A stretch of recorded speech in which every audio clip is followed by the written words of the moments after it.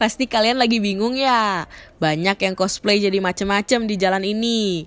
Nah, kalau kalian udah nemu banyak orang-orang cosplay kayak gini nih, berarti tandanya kalian udah ada di Jalan Asia Afrika.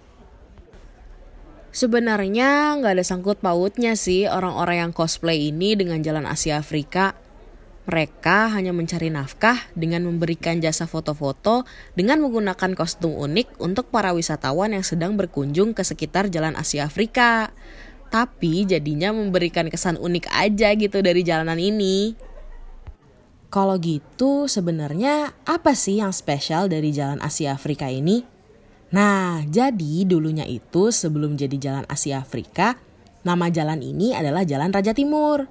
Semenjak konferensi Asia Afrika di tahun 1955, baru deh diganti menjadi Jalan Asia Afrika. Kawasan ini tuh dulunya hanya ramai apabila ada pertemuan atau penyambutan dari konferensi Asia Afrika.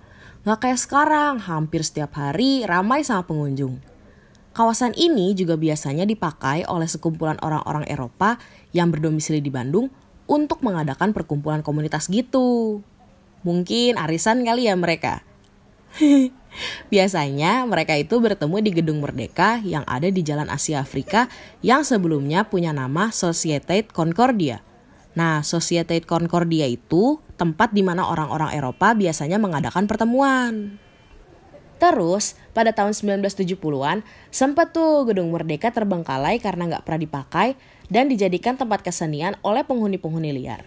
Hingga pada akhirnya waktu tahun 1980, Presiden Soeharto meresmikan Gedung Merdeka menjadi Museum Konferensi Asia Afrika yang dikelola oleh Direktorat Jenderal Informasi dan Diplomasi Publik Kementerian Luar Negeri Republik Indonesia serta Pemprov Jabar.